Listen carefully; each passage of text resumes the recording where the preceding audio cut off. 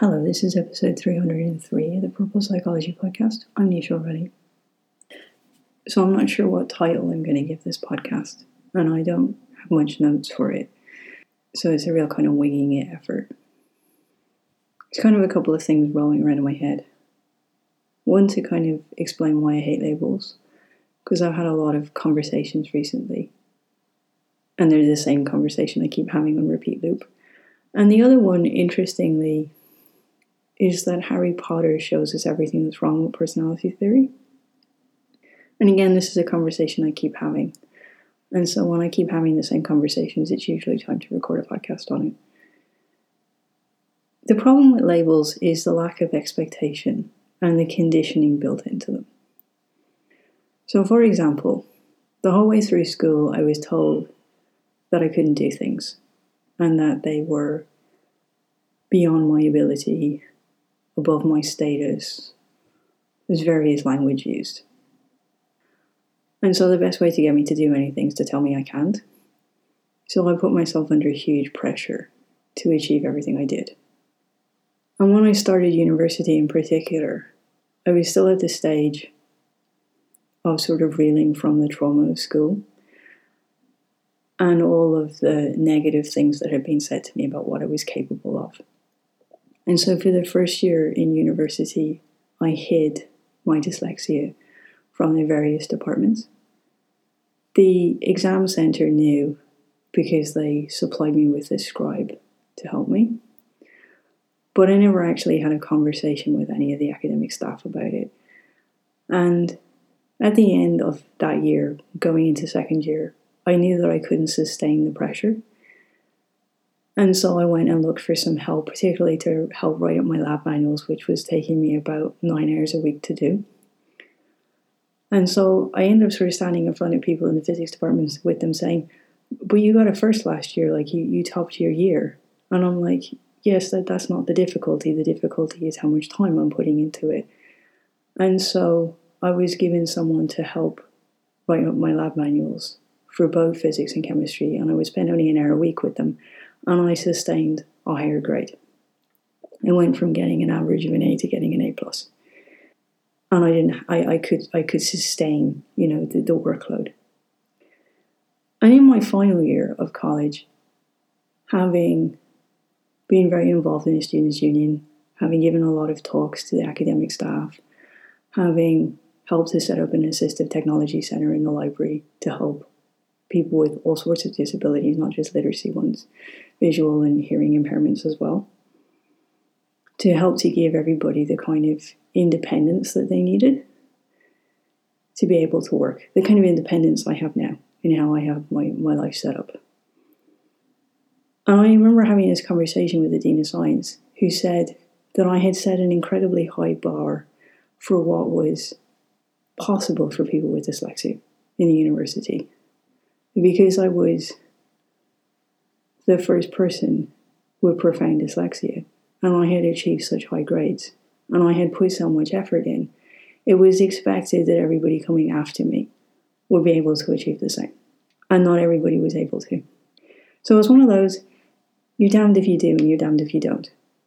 And I repeatedly have the same conversations with parents. I have them list out a list of labels to me, all they've been told that isn't possible for their child. Lots of weird assumptions are made.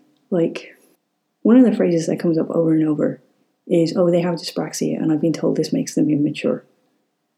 And again, it's our perception of what maturity is. It's our perception around emotional intelligence and sensitivity, that mature teenagers don't exhibit sensitivity, basically. At one stage, it was suggested that I should go to a special school in my junior school years to help with my literacy. And my parents turned away from that idea, which I'm really glad about. Because again, every conversation I have with people is, oh, well, he never quite got over being sent to that school because, it was the slow school. And though he did really well there, when he came back, he could never really get over the fact he'd been sent to the slow school. So there's always a but.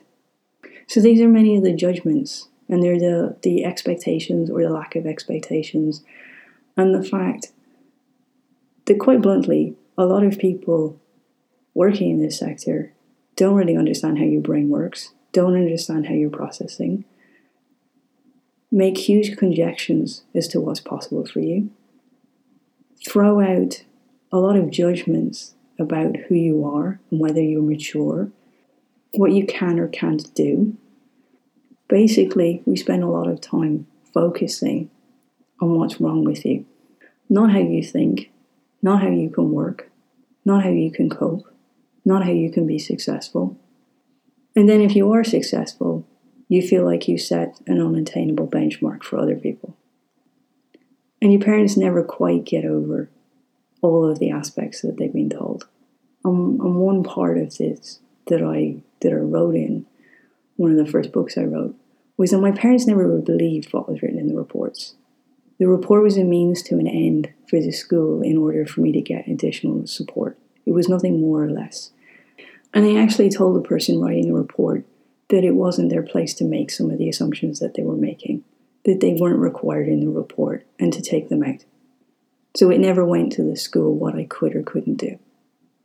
Their extrapolation of what was possible for me. Well, most importantly, they didn't believe it, and they didn't expect me to believe it either. But unfortunately, when I talk to parents, they believe everything that they're told. They give their power away to these people, and they never quite regain it. And so when I went looking for a way to explain difference to people, I hit on personality theory. And when I started doing this about 10 years ago and explaining this to people, a lot of the material that was online, if you search certain personality types, was reasonably accurate. But increasingly, like for instance, Harry Potter is a great example. And one of the reasons that Harry Potter is so successful is because it contains all of the personalities. And there is quite a lot of biases in there. And one of the other reasons that I really like it is that it's a one fictional work with quite a number of INFJ characters and at different stages of their lives. But increasingly, if I go online and search for different Myers-Briggs types within Harry Potter, I will agree less and less with what's presented. If I search for a list of famous people, I will sort of go, yes, no, yes, no, yes, no. And I will wade through all of the articles. And so now, when I'm speaking to students, I'm kind of like, you don't have to try to fit yourself into this any more than you have to fit into anything else. And not everything online is correct. And you may not resonate with all of the parts, or you may not resonate with all the people who are suggested. And there is an aspect that the majority of the Myers-Briggs type personality that's presented online is not actually Myers-Briggs' work. It's Keirsey's work from the 1960s, which was a lot more linear. Like, for instance, it suggests with my personality that I can be a counsellor. Yes, there's a counselling aspect to what I do, but that's pretty limited. You've gone from somebody who creates new social solutions for humanity to a counsellor.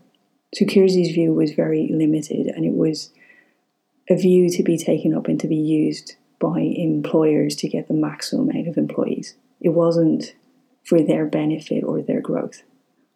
And one of the reasons I like Myers-Briggs is because it was developed after the Second World War. And this is particularly relevant this week. Their idea was that if people understood that they communicated differently, that we would have less wars. So that seemed like a really good premise to start with. But increasingly, I'm telling people that what's online is not accurate. There's the sort of articles that are presented, the sort of lists of people, and particularly with fictional works such as Harry Potter, they haven't got a clue what Myers-Briggs fits with what characters. And so it shows me everything that's wrong, and there's just as many assumptions and conditions and expectations starting to fall into how we look at personalities as we do with labels. And so it's becoming increasingly difficult for me to find accurate articles to share with people.